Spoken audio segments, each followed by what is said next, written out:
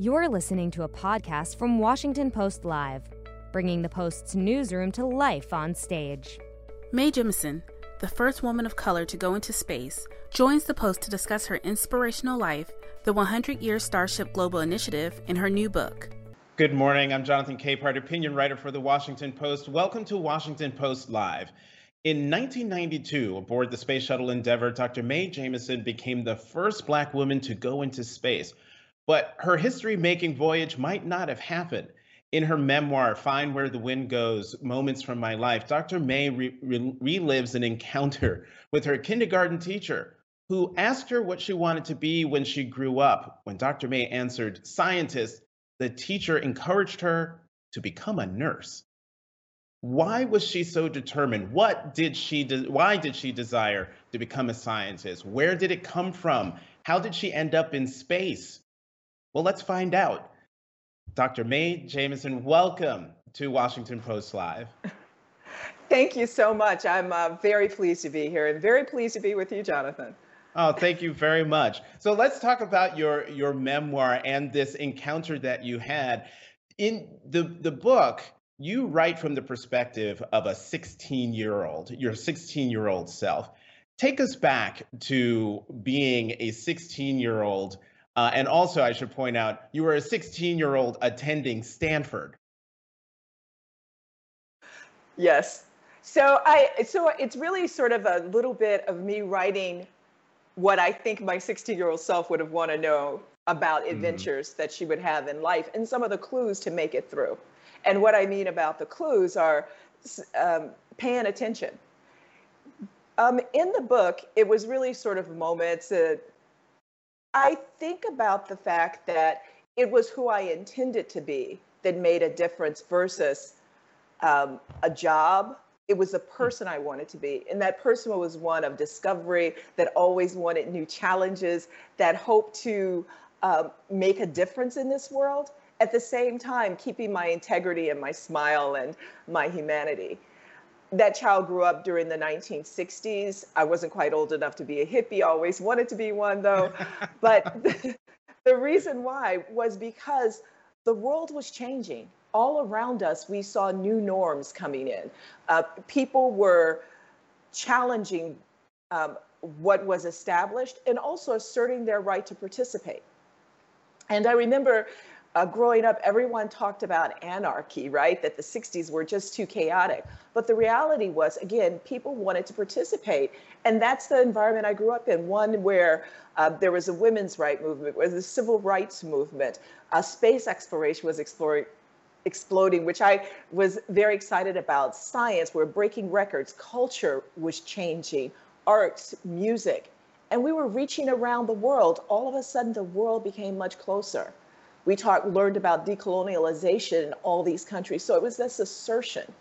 And that's the world I grew up in, and that very much affected me and who I wanted to be. And so I always assumed I could do so many things and follow so many paths. I knew the world had to come along with me at times, but I always assumed I'd go into space.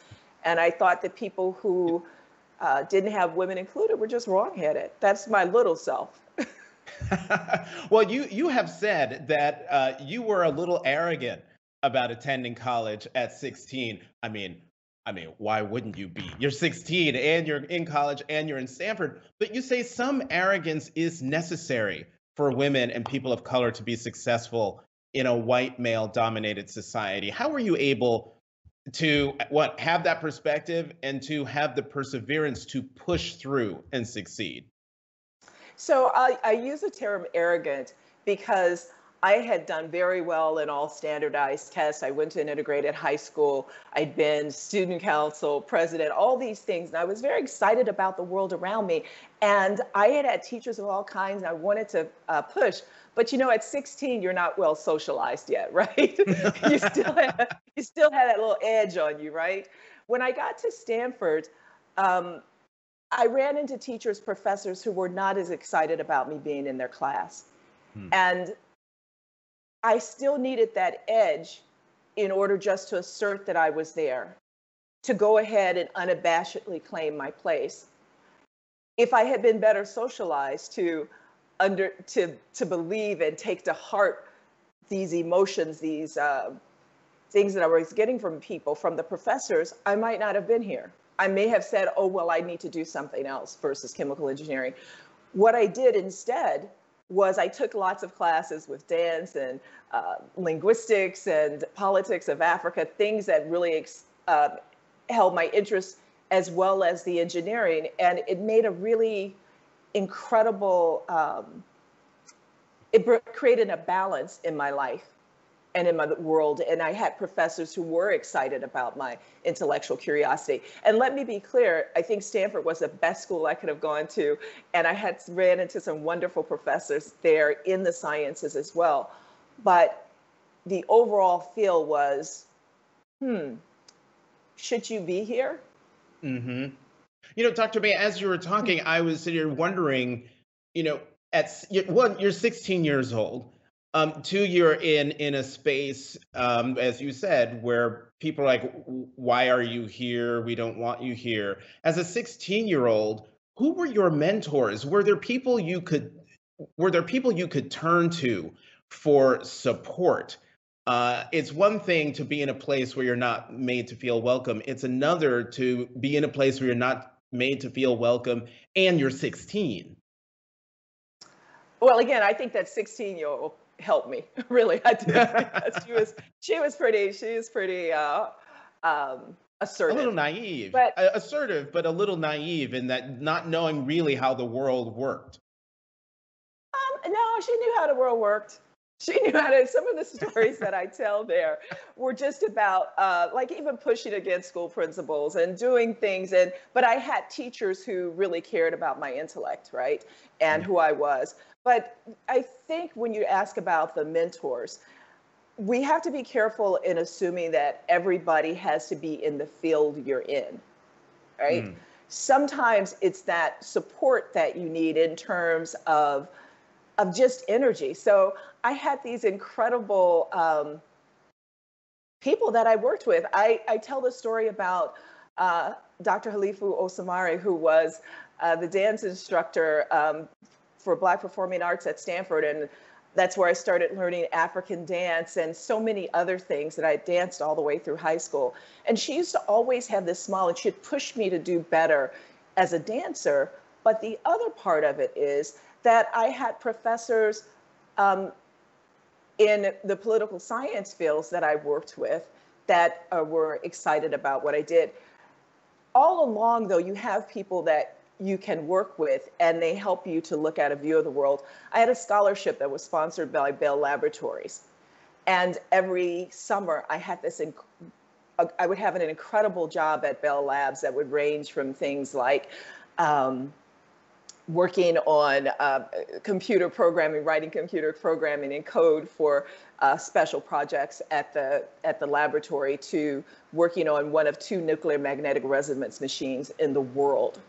And I got to work on it. So it was that range of experience. I don't think that there's a single person. And sometimes we use the word mentor and we throw it around really loosely, but we throw around the word role model loosely.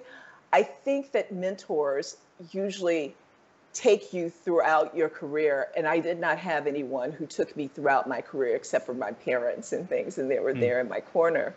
But you run into people.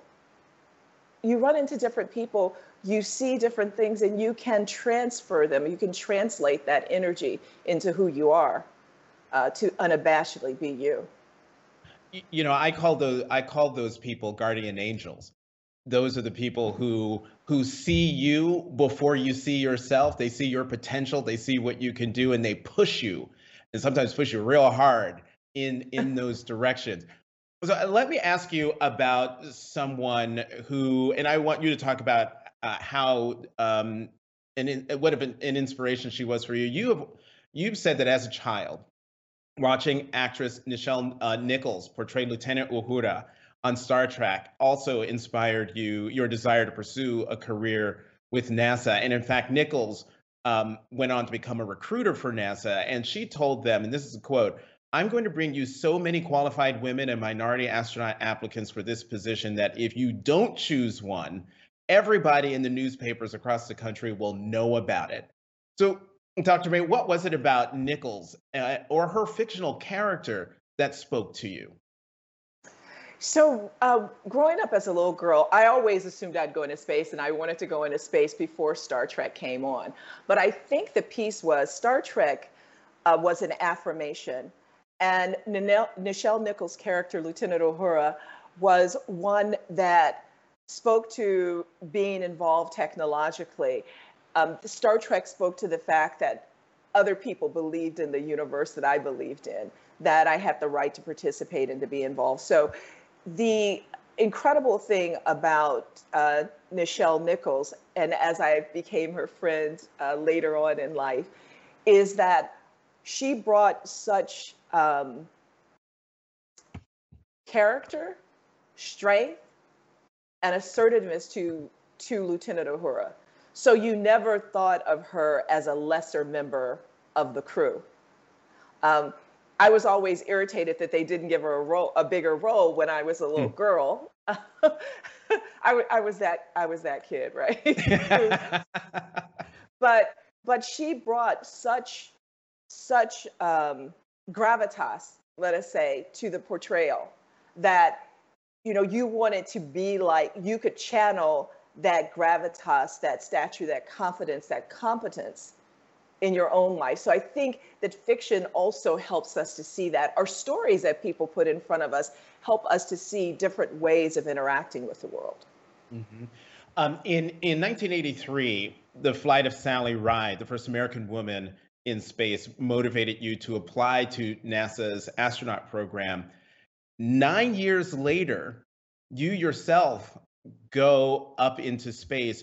One, what was that like going into space? And two, what was it like going into space knowing the history you were taking with you on that voyage? So I just want to go back to the reason why I want to correct this is because sometimes, actually, I was going to apply to the astronaut program as soon as I had the qualifications. And then because in 1978, I was still in college, so there was no way for me to apply to the astronaut program then. So that's when they first recruited the shuttle astronauts and stuff. So I was going to go no matter what, and I always want to recognize that there were 6 women who came into the astronaut program in 1978. There were 3 African American men. There was Allison Onizuka, a Japanese American. And so I was really excited about applying as soon as I got the skill set. And so I was there. What it was like going up into space, I should first say that I didn't want to go into space necessarily because people said, did you want to be the first African-American woman in space? I didn't care if there had been thousands of people in space before, or if there had never been a single person. I wanted to go up. I wanted to be involved. I think there was a recognition that you have a responsibility to use your platform. For me, it was making sure that I included others, people who would not necessarily be involved. So the way I did that inclusion, particularly around the flight, was that I took up various things with me. I took up a poster of Judith Jamison performing the dance Cry, an Alvin Ailey poster. For all Black women everywhere, I took up a Bundu statue, B-U-N-D-U, which is a women's society in West Africa.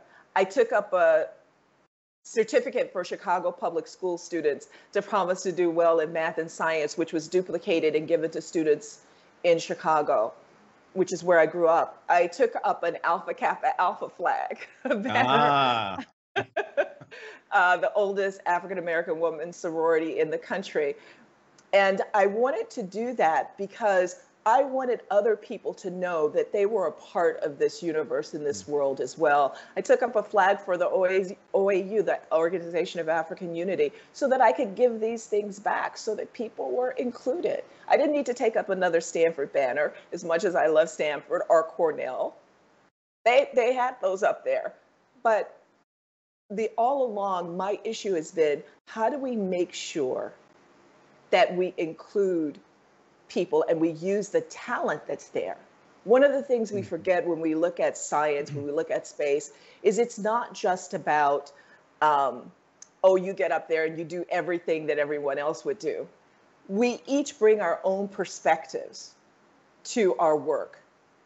And, you know, what a shame it would be if I were to go into space and I did not use what I'd learned from having worked in West Africa for 2.5 years, having been a doctor, having grown up on the south side of Chicago. If I did not use that perspective to ask questions, to understand how the technologies work, what are the possible applications, and what a shame it would be if I had the experience of being an astronaut and I did not take that and use it to the work that I do now and all along, to ask those same, you know, to use that to bring my perspective to what's happening in the world now. And each time it should be iterative. So you're Alpha Kappa Alpha. The colors are pink and green. Was there any pink and green on any of your astronaut wear? No. Okay, I had to ask. I had to ask. All right, so now you're let's going to get me in trouble. Please, I've already gotten in trouble with the sorority. But you know, following your mission to space in '92, there have been 11 Black astronauts who've been on space missions. Currently, out of the 47 active astronauts, only 3 are Black women. How should NASA work to make sure there are more Dr. Mays?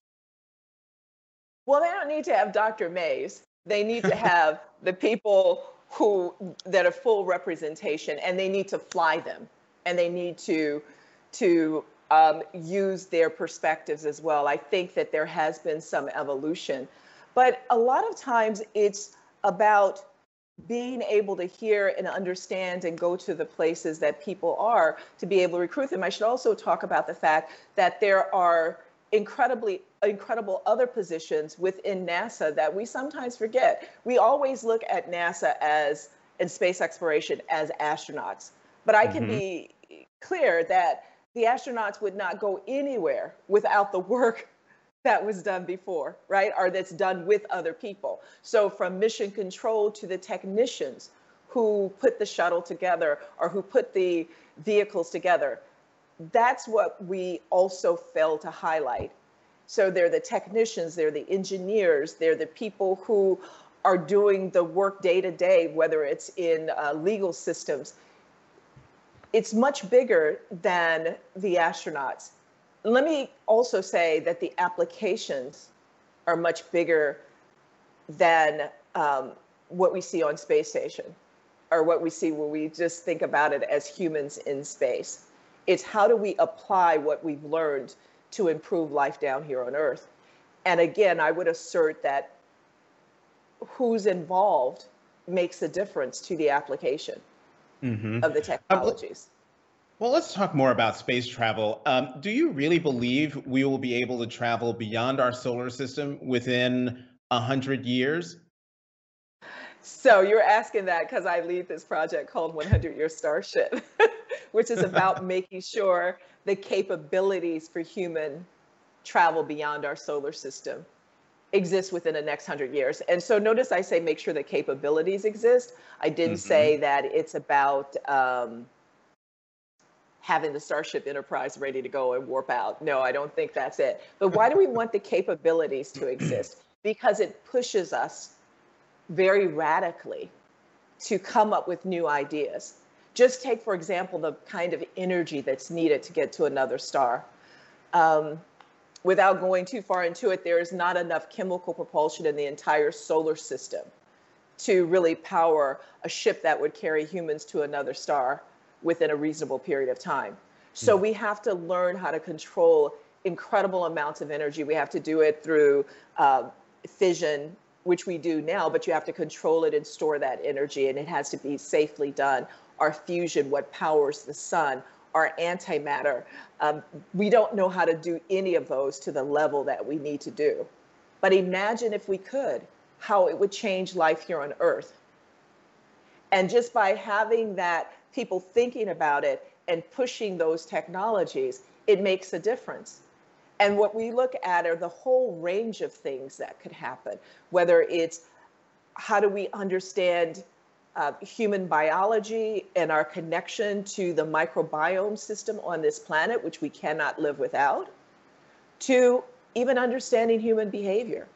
Because that's the long pole in the tent to everything that we do on this planet. It's a long pole in the tent to solving poverty, not of the people who are impoverished or who don't have as much, but the people who have control of so many resources and overuse them, are the fact that we don't understand that we need to share this planet. But that human behavior is a major part of what we look at as well. Sorry, I cut you off there because I was excited to jump in and ask you about the Mars rover, Perseverance, and how big, I mean, as a layperson, it's a big deal. But you're a scientist, you're an astronaut. How big of a deal was that rover landing on Mars late last month? It was a big deal. And I think the other part of it is that the excitement around it is because of the new type of landing and some of the experiments that it was carrying with it. So from the helicopters that will be deployed, that'll be able to do surveys. And people can look at it like a drone on Mars, so you can look at different things, to the possibility of doing a sample return back to Earth. Those were incredibly important pieces. I've been impressed this past February by what happened on Mars and around Mars, because 3 probes from Earth entered Martian orbit this past February. There's a probe from the UAE, the United Arab Emirates, which was its first interplanetary probe, called HOPE. And there was also a probe from China, Taiwan, that entered Mars orbit and may actually have a rover land on Mars in May or June. The reason why I consider this very exciting and it helps to put perspective on Perseverance is because it says that humanity is pushing forward and this venture is becoming more global. And I think that will help us in terms of perhaps using some of the technologies and the possibilities. Yeah, so yeah, we geeked out. I was watching the landing. It was exciting. But I always pull us into understanding the impact that these things have. The impact is, yes, we're going to learn more about Mars. People might ask, so what? Right? What's the big deal? The big deal is we learn more about another planet. That's like being a doctor, right? Do you want your doctor to know only about your physiology, or would you prefer them to know about a lot of people's physiology and health and perspective? You want that second one, right? And the reason why it helps us to understand perhaps the evolution of the Earth and weather patterns and all the things that are attendant with it.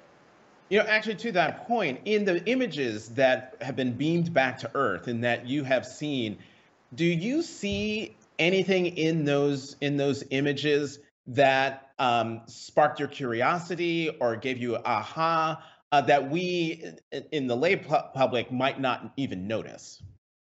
I don't have any ahas. I'm just like thrilled that we're seeing another planet, right? I'm probably right there with you. All of those things are going to take time, and that's the reason why we have geologists, right? And those kinds of folks, and people are going to spend a lot of time analyzing what are the components of Martian soil. And remember, we've been on Mars before. We are going to be building on knowledge. There are probes that are orbiting Mars now that are sending back information and data. So it's really building a picture of this planet that appears at one point in time had a lot of water on it, that perhaps had even oxygen in its atmosphere. We're spending time and understanding what happened to that planet and its evolution. Let's come back to Earth here, and I'm sorry to keep coming back to you being the first Black woman in space and your history-making effort, but I think we're all focused on firsts, not just because we've just left Black History Month, but because this nation has gone through another first with the election of Vice President Kamala Harris, the first woman to be elected in that role, the first Black woman to be elected in that role, the first woman of Indian descent to be in that role. And I would just love to know from you what it means to you um, to see that, to see a Vice President Kamala Harris in the history making role that she is in. Well, of course, it's very exciting. And what I always say is it tells us that we are progressing. So we're at this really interesting point in time right now where there is a pendulum swinging back where folks say they want to go back to things, right? And that's what struck me about this time period and the reason why I thought it was important to do a revision and release Find Where the Wind Goes Again, because it very much parallels the 60s. And when I was growing up, even parts of the 70s, where there was, the world was changing. And so many things have happened between then and now. We may forget that there was some evolution, there was some progress. And the fact that we had a woman, this is the first woman elected to national office, the first Black woman elected to national office, is really important because we see that there is progress, but we have to hold on to it and we have to use it. So I'm really excited that, she uses her platform to push ahead, to include others, to include agendas from the perspective that she's grown up in, the knowledge base that she has. So it's just exciting all around. Let me add one other piece to that. Sure. Very frequently, people look at, they would look at me and they say, oh, it's a really great image for young Black girls. They look at Kamala Harris. We can go on, and they'll say it's a great image for young girls of color. But here's the reality check as well. It's an important image for everyone to see, because the gatekeepers very frequently make their decisions because they say, oh, I haven't seen anybody like that around, so I don't know that they can do things. Mm-hmm. It never goes away, but that image is really important. You may not have seen it, but Kamala Harris is the Vice President of the United States, period. So everyone knows that it's not only possible, it's a reality. And she has the authority that goes along with that position. She has the authority that goes along with that position. Mm-hmm. I want to end with this question. And that is, we have seen over the last almost year, after the killing of George Floyd, a reignitement of social justice and racial justice protests around the country. Black Lives Matter is the mantra of the day. And I'm wondering, what would you say to those young activists who are out there marching still, even though they don't make the news, they are still marching, given your lived experience, what you've been through? What would you say to them to encourage them in those moments that they might be in now or might be coming, when they might feel discouraged, might feel that no one's listening, might feel that they aren't making progress? What do you say to them? So we are making progress. And I can tell you, I'm so excited about the fact that people are not sitting back and letting the world just take shape. They're asserting their right to shape it. So when I look at the Black Lives Matter movement, it's about the fact that we can make a difference in this world. There's so many things that I have been excited about that I'm seeing from the term Black girl magic, which I was discussing with someone yesterday, which is not leaving others out. It's asserting that we have the right to participate and that we have been there all along doing incredible work, even under the most trying of circumstances. I say that you're on the right path, that asserting your right to participate is the correct thing to do. We have your back.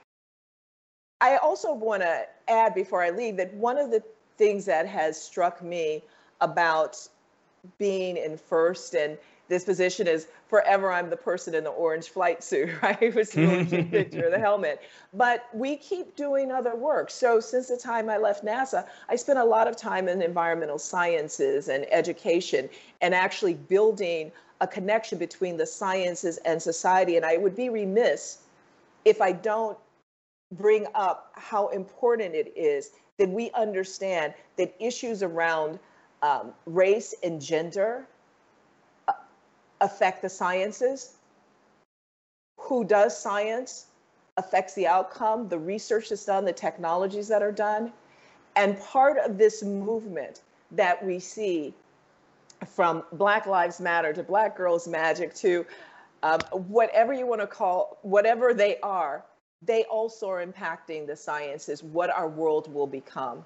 And I think that's really crucial because the perspective, the ambitions of the world impact its technology. We live in a world today where things are rapidly changing, not necessarily for the better. And there's a lot of it that's being impacted and being done are facilitated by the technologies we design and who uses them and what they're for. We have not only run out of time, we have gone over time and barely scratched the surface. I'm glad you got to mention 100 Year Starship Global Initiative, but there's also the Dorothy Jemison Foundation for Excellence and the Earth We Share Science Camps and the second edition of Find Where the Wind Goes. There is so much. But Dr. Jemison, we are out of time. Thank you so very much for coming to Washington Post Live. You're very welcome. Thank you all for having me here, and it's great to see you again virtually. Likewise. And as always, thank you for watching. My colleague David Ignatius has two special events today. First, at noon Eastern, David will interview Jeff Immelt, the former CEO of General Electric, on the Global Challenges Business Leaders Face today. Then he'll be back at 3:30 Eastern to discuss a new documentary, Nazreen, about the imprisoned human rights activist. His guests will be CNN's Christiane Amanpour and Washington Post journalist and executive producer of the film, Jason Rezaian, and filmmaker Jeff Kaufman. So that's today, starting at noon Eastern. In the meantime, I'm Jonathan Capehart, opinion writer for the Washington Post. Thank you very much for tuning in to Washington Post Live. Thanks for listening. To hear more interviews from this series and other Washington Post Live programs, visit us at WashingtonPostLive.com.